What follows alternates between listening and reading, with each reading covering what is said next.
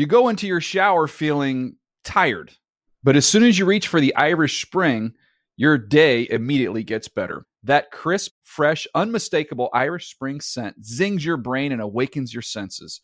So when you finally emerge from the shower 37 minutes later, because you pay the water bill so you can stay in there as long as you want, you're ready to take on the day and smell great doing it.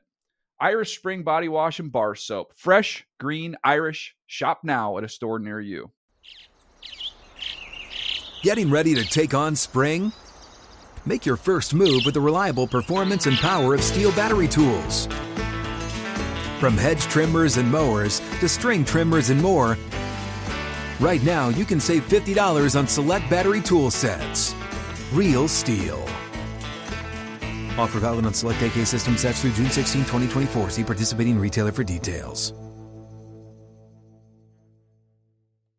Open a limited-time 11-month certificate at Kemba Financial Credit Union. At 5.25% APY, it's more than triple the national average, plus it's a safe and secure way to grow your money. Visit your local branch or kemba.org/CD for details. Offer expires May 31st, 2024. APY equals annual percentage yield. Restrictions apply. $500 minimum and $250,000 maximum deposit. Advantage status required. Comparison based on bank rate average. Federally insured by NCUA.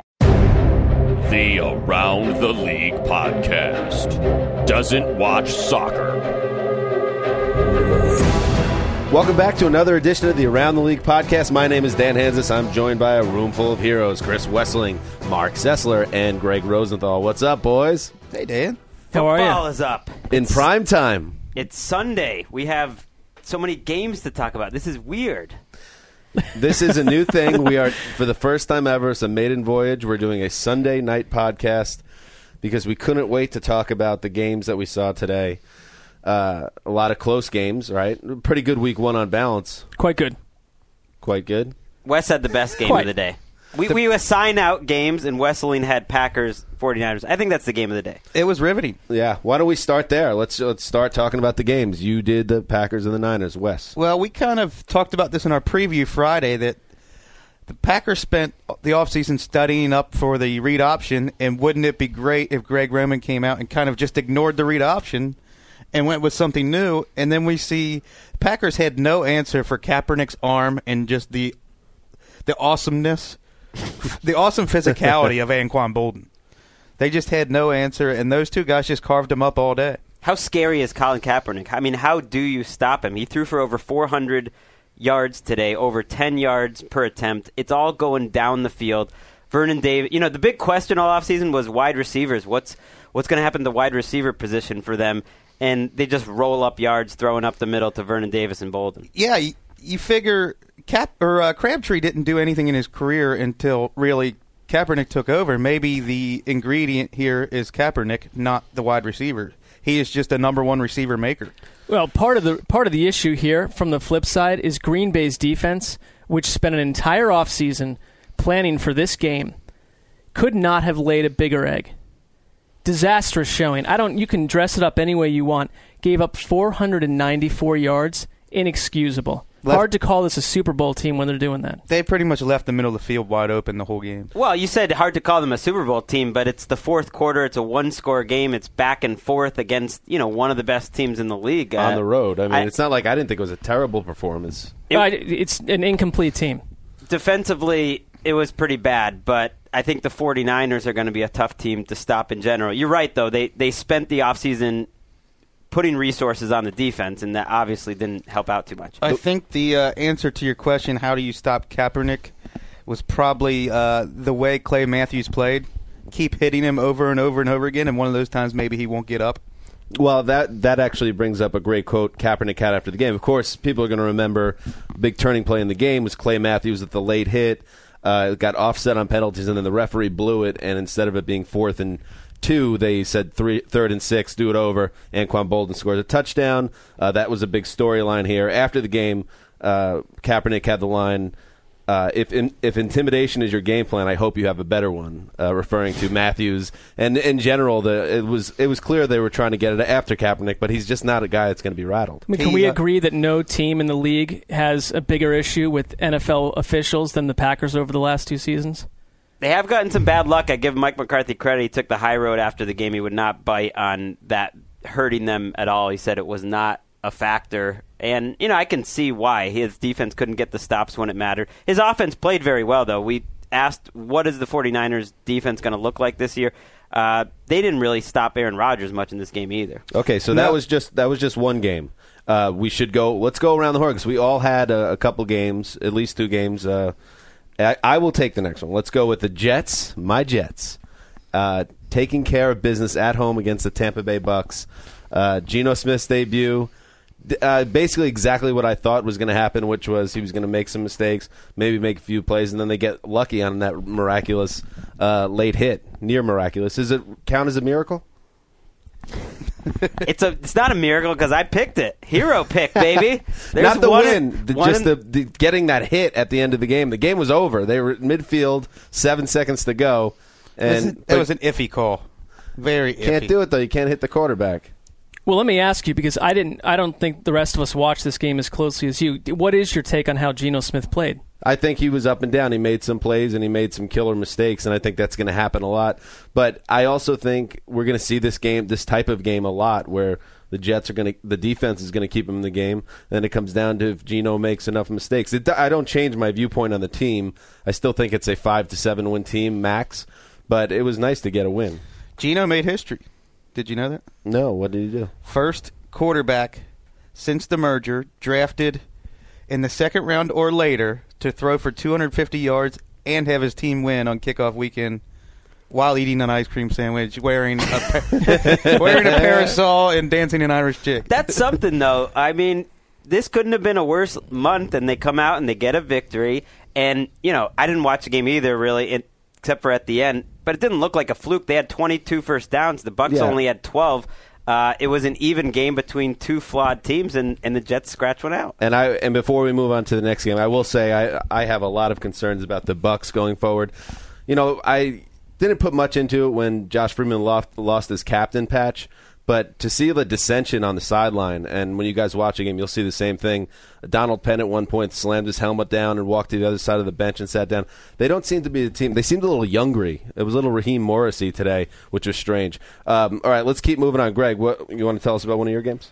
Panthers-Seahawks was the premier game I watched, and my big takeaway was, while we're all talking about hurry-up offenses and everyone's got to get more plays in, and that's the way of the NFL, 2 really good teams, I think the Panthers are going to be good, are going the opposite way. This was I think each team had about 8 possessions. There was only about 50 plays on one side, 60 on the other. The 2 teams really looked like they did last year, which is that the defenses were good, and the Seattle Seahawks came away with the win in the fourth quarter. Russell Wilson was getting pressured all day. And then when the fourth quarter came, their last 3 drives are a long drive field goal, long drive with touchdown with a vertical pass, and then a 6-minute drive to end the game, which was just a killer. And the Panthers make the big mistake. So it looked like these 2 teams from a year ago. Panthers good, but not quite good enough in the big moments. I thought the one coaching decision that impressed me the most today was Jim Harbaugh going for it on 4th and 2 and converting with Anquan Bolden instead of playing it safe and punting. On the opposite side, was there anything from Mike Shula where you said, boy, they ought to stop running the ball, they ought to play more aggressively with the lead? Yeah, it felt like they were sitting on a 4-point lead in the third quarter. It was a lot of run, pass, and it was a lot of let's play to the defense and let them win. And for a while, that's working. They're getting a ton of pressure up the middle. They totally stopped Marshawn Lynch. I mean, I said that was going to be the matchup of the game. The Seahawks had no running game whatsoever. But it just felt like the Panthers were so conservative, and they're playing it close to the vest, and then, surprise, surprise, Russell Wilson beats you at the end. Why do that with Cam Newton at quarterback? Their offense wasn't good in the preseason either. D'Angelo Williams had a really nice game. They kind of built the entire game plan around him. But 4.5 yards a pop on the ground, after a while, it's not really that exciting. You got to move the ball through the air. Still haunted by the ghost of John Fox. All right, Mark, what about you? Well, I wouldn't say that I was awarded with a premier game today. Listen, it doesn't always happen. But I watched Cleveland go down in epic flames to the Dolphins, and I would say it was a very sloppy game by both second-year quarterbacks. Tannehill and Whedon both were punished by what looked to be actually pretty good front sevens for Cleveland and Miami. That might be the positive takeaway for both teams, but Whedon 3 first-half picks, basically a worst-case scenario. Yeah. It was a repeat of what he did in his opener last year, minus getting completely sunk under an American flag. Yeah, that was All right. right, so it was a bit of that was progress. There was Second year progress. leap. Those weren't all on him, though, those picks, right? They were not. In fact, I mean, it looked like the second and third one I would put more on the receiver, except Whedon does not place the ball where the receiver is going to do something different than tip it in cases. It's Right. easy to say, the receiver went off the receiver's hands. It's not on Whedon. But, a second look, and I took a quick one after I left work today, I do put it on Whedon, to be honest. He was not sharp today on any level. It's a huge concern for Cleveland. What I did like, though, was they held the Miami to 20 yards rushing on 23 attempts and had a ton of pressure on Tannehill. So, it's a young team. That's the positive down the stretch for Cleveland. For Miami, they sacked Whedon 6 times, so they also, in their defensive additions in the offseason, got some production out of those players. I'm starting to get a little nervous about some of these making the leap candidates. Lamar Miller is right near the top of the list. Did he not look good? 10 rushes, 3 yards. They just couldn't get anything going on any level with the rushing game. And I agree, because I thought, Miller looked like a guy they were setting up to be sort of an explosive ball carrier, an element they haven't had in the past. And listen, it did not translate. They couldn't move the ball. They couldn't sustain anything with the running game. How about today. the number one guy on the list, Ryan Tannehill, the battle of the second-year quarterbacks? We're all kind of expecting this guy to take a second-year leap. The big difference between him and Whedon, judging 2 second-year guys, was that both of them had a really ugly start. Tannehill worked his way through it and made some plays down the stretch. He scored points. That's all you got to do. It's a quarterback-driven league. Cleveland does not have a quarterback that I see right now that can do that. And I saw a quiet start by Mike Wallace. 1 catch, 15 yards. Yeah. All right, Wes, what do you got? My other big game today was Falcons-Saints, which came down to the wire. Falcons, I have more concerns about the Falcons than the Saints in this game. The Saints basically looked like the same team they were a year ago and the year before that. The Falcons, the offense wasn't quite as good with Roddy White unable to push off that sprained ankle. You could tell he was playing behind Harry Douglas most of the game. And the offensive line is an issue. We figured that might be an issue, and it definitely was. When you're giving up 3 sacks in one half to the Saints. And I think they went two turnovers and 5 3-and-outs in 7 out of 8 series in the second half for the Falcons, so that was a problem. Well, wouldn't you think that one of the worst defenses in NFL history that you've been saying, could stop the Saints from winning 7 or 8 games even this year, wouldn't be able to do that? Well, that's a fair point. From my game watching, what I got out of it was more about the Falcons' offense than the Saints' defense. I did see Rob Ryan and his Shakespearean haircut whipping up and down the sideline in a frenzy. How did he make up for all the injuries they've had? He faced an offensive line that couldn't block. That's how he made up for it. Bad Santa was going crazy at the end of that game. That's a big win. What did I tell you the other day, though, about this rivalry? Every game comes down to the last play. It's always a classic. And Steven Jackson and Tony Gonzalez look a step slower to me this year. Interesting. The Saints are I think they're the only team that are in first place by themselves. The rest of that division's 0-1. They're 1-0. I like the idea of Rob and Rex Ryan having a nice phone call, sharing a hoagie on some type of video chat. You alone. Very exciting. Speaking of Wes, it's time to talk a little bit about... Will Chris Wessling eat his softball pants? Terrell Pryor, this is what he's maybe achieving here for us. He may actually make the Raiders watchable this season, which is no small task. I mean, they hung in there in Indianapolis. They got beat on a late touchdown run by Andrew Luck, who looks like every bit the MVP candidate I think he will be. But it was Pryor that's what I took out of that game, that he made some big runs. He set a Raiders record for a quarterback who went over 100 yards. I think he was the leading rusher today, period, out of anybody in the NFL. With 112 yards, I believe. So, and he threw 2 bad picks, but that's going to happen. He doesn't have a lot of experience, but this guy made some plays, and he was clearly the right guy for the job. What happened with the Colts? Because this is the game I would have said, if it were 45-7, I wouldn't have blinked.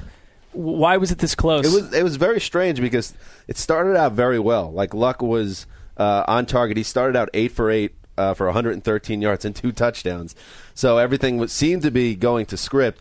And then they just got bogged down. And one thing that did jump out to me was Reggie Wayne still looks like Reggie Wayne, but T.Y. Hilton was quiet, and DHB didn't do much. Kobe Fleener had one catch. Dwayne Allen had a nice touchdown catch, but then left with, I believe, a hip injury or a rib injury. So they didn't get a lot of help other than Wayne. So let me ask you the same question as I asked earlier. Was this a play calling issue? Did the Colts go way too conservative when they had the lead? Because they were up 14-0, and it looked like they were going to blow the Raiders out of the building. I don't think they got conservative because they didn't really push the running game as a lot of teams. It didn't seem like a lot of teams were pushing the running game today. But they just weren't. You just got to give the Raiders credit on defense. I think they just played very well. We have to? Yeah, we have to do it. And, Wes, even though 0-1 in the standings, I think you got to worry. You got to be a little nervous here. It's no fun if I don't have to worry a little bit. This is the best case scenario for me. And let me say this. A lot of fabric. Let me say this. Next week, the Raiders open their home slate with the Jacksonville Jags, who lost by like a 28-2 score today. So 1-1 might be staring at us this time next week. They got to feel pretty good going into Indianapolis, having a chance. Dennis Allen and his gang of misfits. Judging from my Twitter feed, their fans are feeling awfully good. Yeah, that's good. All right, Greg, what's your other game? Patriots and Bills was a lot closer than a lot of people expected. It was a sloppy game, I think, for both teams, especially the Patriots, who really gave away a lot of points. I think it just reminded us that the Patriots with Tom Brady and all these young guys, it's going to take some time because you saw all those rookies that we heard about all preseason struggle. Aaron Dobson didn't even play in the game. He got hurt. Kenbrell Tompkins had a bunch of drops, mental errors, really blew up a couple plays where he ran the wrong route. He clearly wasn't on the same page. Zach Sudfeld didn't have any catches. He tried to catch one, dropped it, was intercepted, and the Bills score points right at the end of the first half. So a lot of mental errors by the Patriots. But then in the end, their defense forced, I think, 4 or 5 straight 3-and-outs to end the game, something like that. And they get 6 points and kick the field goal to win it at the end. It's kind of more of the same. Patriots don't play that well, but they get a win in the division. This Bills fan base has watched Buffalo lose 19 of the last 20 games against the Patriots. That is a rough, and usually it's week 1 too. It's really rough. What about the defense of New England? Because you talked them up a couple weeks ago. For the most part, they played really well. 7 of the points from Buffalo came from a long fumble return. Another 7 points, like I said, was set up by an interception. They got all the stops at the end of the game when they absolutely needed to. I think it was the Bills had 2 first downs in their last 5 drives. The Patriots' offense did not take over this game in the fourth quarter when you think they would have. They got a couple field goals, but they really battled for it, and they had to punt a couple times. The Bills had a chance to take this game and run with it. They really couldn't. But I do think there are some positives. I think E.J. Manuel, for his first start, looked pretty good. His numbers could have been a lot better. There was a penalty called back, a big play, a drop called back, ruined a nice throw by him. He was pretty calm, didn't make many big mistakes. I would feel very good about E.J. Manuel after one start. I'm starting to wonder if the ATL team collectively slept on him as a Offensive Rookie of the Year candidate because none of the 5 of us picked him. There's a lot of Eddie Lacy love, no E.J. love. I still have no E.J. love. Why is that, though? I just don't trust him to be a difference maker at quarterback because I think they're going to be run heavy all year. And they tried to be today, and C.J. Spiller had an awful time of it. And Bill Belichick always tries to take away your big weapon, and he did it. C.J. Spiller only had 50 yards. Fred Jackson had double that, I believe. Real quick, one question: Did the Patriots do anything creative with Vereen, or was he just in because Ridley fumbled?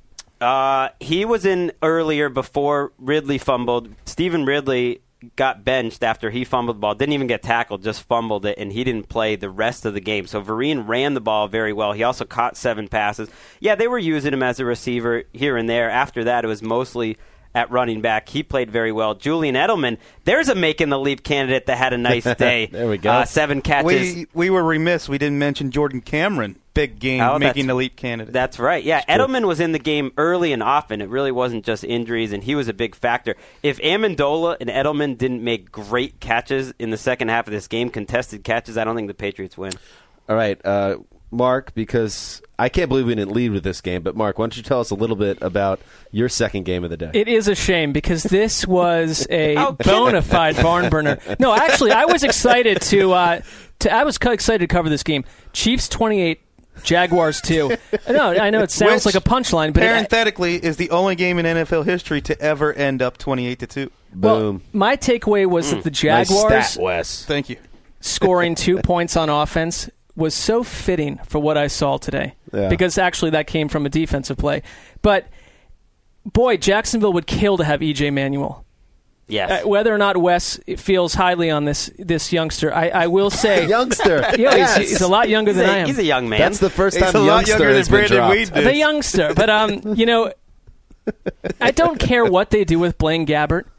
Nothing seems to change. And they had this up-tempo, quick-release pass game. No one saw fewer seconds in the pocket before throwing up, blah, blah, blah. It doesn't matter because they couldn't get anything done. This team, the Jacksonville, advanced beyond its 36-yard line once all game. 36. Once. What? Can we get a Gabbert zone update? Was he well under 5 As yards Dan per said attempt? right in the office, the Gabbert zone, just the boundary got a little tighter. It's harder for anyone else to get in that room. I think Gabbert saw some numbers in the preseason. He realized that the Gabbert zone wasn't hard enough to get into. So now he wants to be the only guy that can be in the Gabbert zone.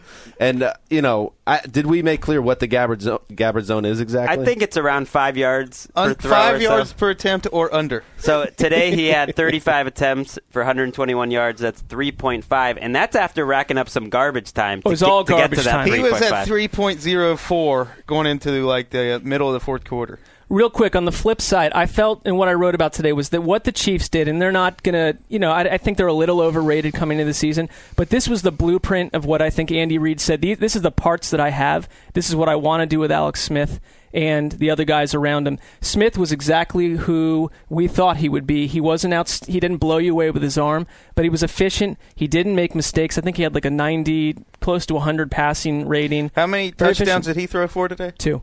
Which is the same amount as they had the entire last season? Right, they solved, and you saw a No, I couple think they had teams like today. 6 last year. But a couple teams that upgraded their quarterback position. This is one of them. I could already I could smell the glowing Peter King write-up about Andy Reid tomorrow morning. Of course. It's only 1 week, and you don't want to overreact, but there's no worse week than the Jaguars scoring 2 points at home. I mean, that is just a killer after the entire offseason, new regime, and you have 2 points, and Gabbert gets a little hurt at the end of the game. It's miserable. Disaster. Does that even matter if he got hurt?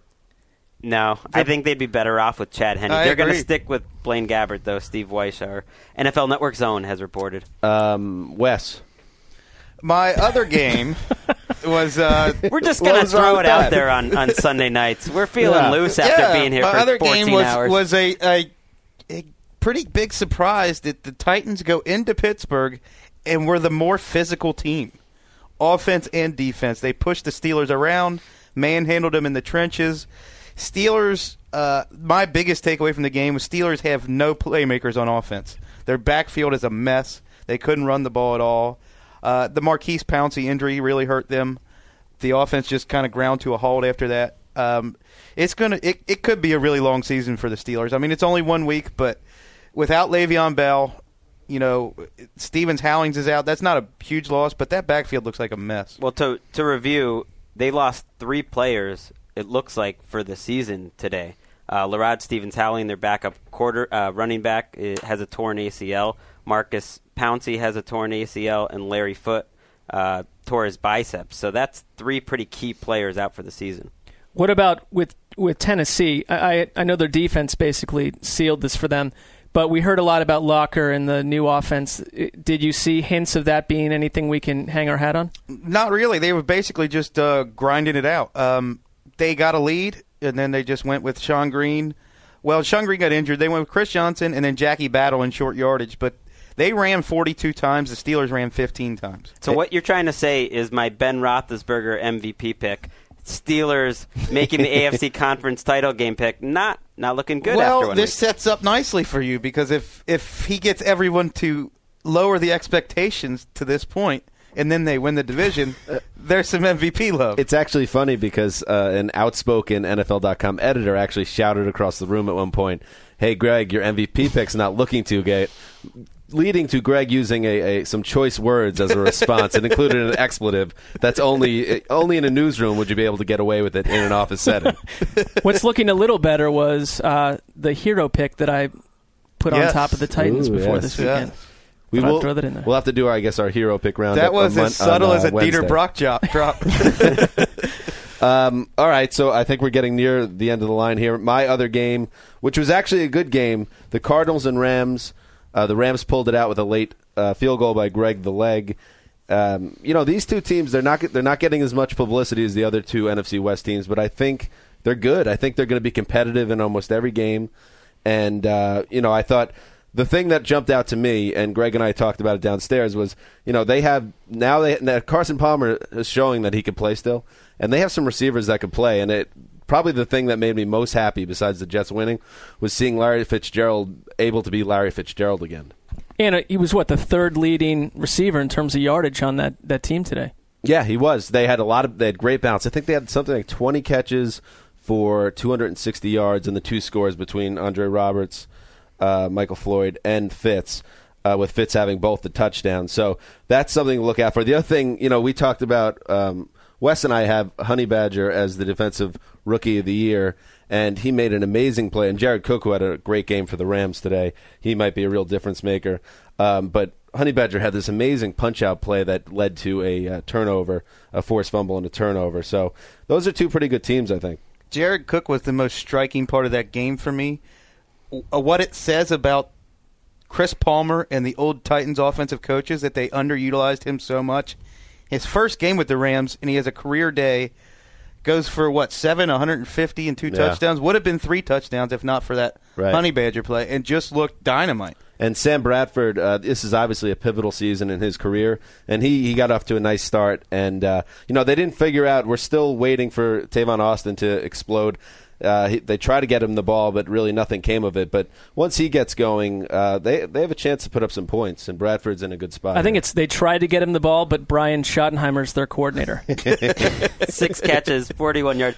I think there was a lot of positives to take away from both teams. I mean, we were talking how many wide receiver cores, I know you mentioned it, are better. Michael Floyd just looked sensational, making a couple big plays, and Andre Roberts was probably the best wide receiver in this game. It's a heartbreaker, though, to lose a game in the division. You're up 11 in the second half. That's a big win for St. Louis right off the bat, to have kind of that gut check type of win, the game you're supposed to win at home, and they get it done. Andre Roberts is probably one of the better players in the NFL who is not a household name. Nobody knows who he is, and he's a really good player.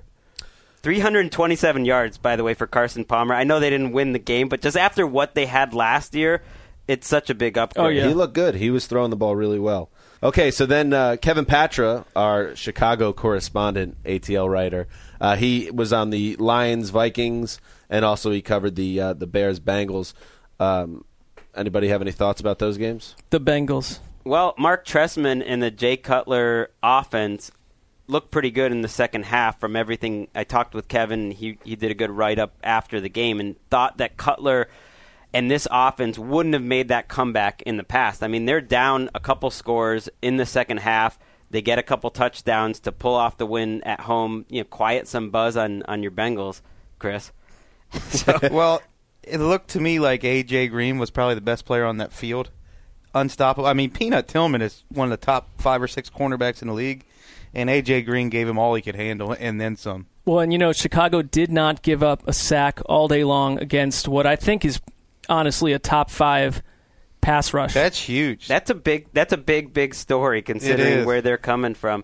And the Bears, I mean the Bengals are part of a AFC North that didn't win a game today. The entire division lost 0-4. I will jump in for the Lions and Vikings game. I was talking about the Reggie Bush hype train for about 3 months and kind of saying it was a bit of a mockery because what has he done his whole career? But turns out maybe this actually is finally the time where he becomes the explosive USC Reggie Bush that we were always promised but never quite saw. He made some huge plays in that game, including, I believe he turned a screen pass into a 75-yard touchdown. Maybe, people forget before Javad Best, his career was cut short by the concussions, that he was such a nice fit in that offense. If Bush can fill that role, they're going to give people a lot of problems. Yeah, it's important because from what I understand, Bush, after hearing your words, was in a real malaise. Like he really couldn't get himself out of that till today. He called me, actually. He yeah. said, I don't understand, and you don't believe in me. Your words but I will Dan. show you on week 1, and he did it. The Joik store looked pretty good, too. I think that was when I turned to you during the game, Wes, and you basically let me know that he had more receptions than Bush at one point. Right. I thought that was a bit of a surprise. Yeah, he had 2 TDs, and Joey Bell always looks good. How about Peterson? He has a 78-yard touchdown run. Right. Finishes, though, with 93 yards. He got 15 yards on his next 17 carries, I think, and after the game said that's easily the best defensive line in the league. Well, the Lions didn't win a division game last year. So I know it's only week 1, but they've already done something they didn't do all of last year. That's a big step. And for Ndamukong Suh getting all of the publicity, Nick Fairley outplayed him again. Fairley was awesome today. Had, I think, 1.5 sacks, was always in the backfield. I think Fairley might be the better player. And by the way, Suh, it must be said, he had another pretty dirty play today. He cut out the Vikings center Sullivan's knee from behind on what should have been an easy pick six that got called back because of that, and then Stafford threw an interception later when they got the ball back, so it basically cost them a touchdown. I don't know. Clay Matthews does the same thing, and people don't go crazy. But with Suh, the reason why they do is because he does this stuff consistently. Like, when is he going to grow up a little Clay bit? Matthews was frothing at the mouth today. He was. It was fun watching him. He was everywhere. And then finally, the Sunday night game. This was not how tough Tom Coughlin wanted to start his season. I was actually thinking his head might explode on the sideline today. Well, this game was a great example of why the NFC East should not be in primetime so much. After a great Sunday, I watched a lot of good games. Pretty much every game I watched I thought was high quality. This was probably the worst played game I saw all day. Well, I'll use this opportunity to apologize to anyone who read my Making the Leap piece from last week when I had David Wilson at the top. And he fumbled twice, maybe entrenched in Coughlin's doghouse right now. He fumbled twice. The second fumble was returned for a back-breaking touchdown. And actually, then he was on the sideline for the start of the next drive, and it was almost deja vu because it was almost exact. The only thing that was missing was him crying, which was what happened last season opener against the Cowboys a year ago. I mean, listen, Tom Coughlin does not have a lot of options right now at running back, so I don't know if David Wilson now is out of the picture for them for a while. I'm sure he won't be, but if they did have more options, I think this would be a very bad sign for him. A very bad start for the Giants. You know what concerns me about them is, their defensive backfield to me seems to be a complete shambles. They've got Denver coming up next week. This is a team that needs to be firing on all cylinders on offense. They're going to have to outscore teams by a margin to even have any chance to succeed in this division. Well, like with everything else, it's 1 week. Let's not get carried away. It's David Wilson has some fumbles. I think he'll be a centerpiece in their offense, and I think he'll have a good season. Yeah, I still think he's a difference-making talent. Tonight was just a worst-case scenario for him. And I'll be a Tony Romo defender. The one thing a guy does not get enough credit for, he's a tough guy. He took a pretty crushing double hit at the end of the half, and he came back, missed one snap. And then he actually got his ankle rolled up in the third quarter, and he stayed in the game for that. I mean, the guy, he's tough. He's a tough player. And the uncanny thing about the Giants is whenever you think they're in a bad spot, that's when they win a game. So just looking ahead to that. Well, that's when they win. That's when they win 7 games and walk away with the Lombardi. Is what they do. Right. All right. So that is around the horn. The week 1 around the horn. Is that taken around the horn? I think it is actually by multiple networks. All right. Okay. We'll work on something else for that. How about around the league? Around the league. That sounds boring. I feel like we could do better than that, too. All right, cool. So we will be back on Wednesday, right, Greg? We will be back on Wednesday, yeah. Very exciting. Enjoy Monday Night Football, as we will, for the mailman, the sizzler, the boss, K-Rich behind the glass. Until Wednesday. I have a big legal file full of newspaper articles of why I was breaking up with the Cincinnati Bengals about 10 or 15 years ago. You broke up with the team yourself? Yeah, well, I feel like they kind of left me at the altar and gave me no choice. If they're not going to love me, why would I love them back? So they I don't want to be Charlie Brown. And you ran. Yeah, I'm not going to be You the got Charlie cold Brown. feet. You go into your shower feeling tired, but as soon as you reach for the Irish Spring, your day immediately gets better. That crisp, fresh, unmistakable Irish Spring scent zings your brain and awakens your senses. So when you finally emerge from the shower, 37 minutes later, because you pay the water bill so you can stay in there as long as you want, you're ready to take on the day. And smell great doing it.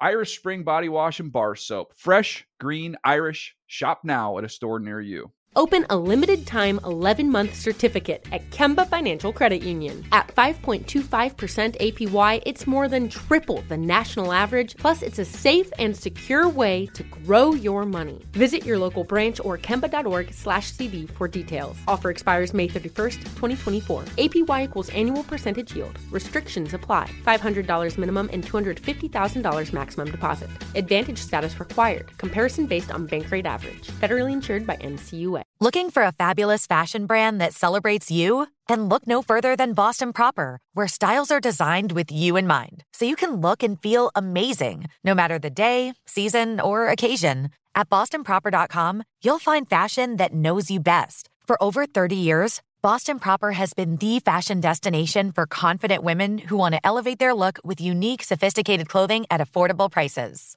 Visit BostonProper.com today. Boston Proper. Wear it like no one else.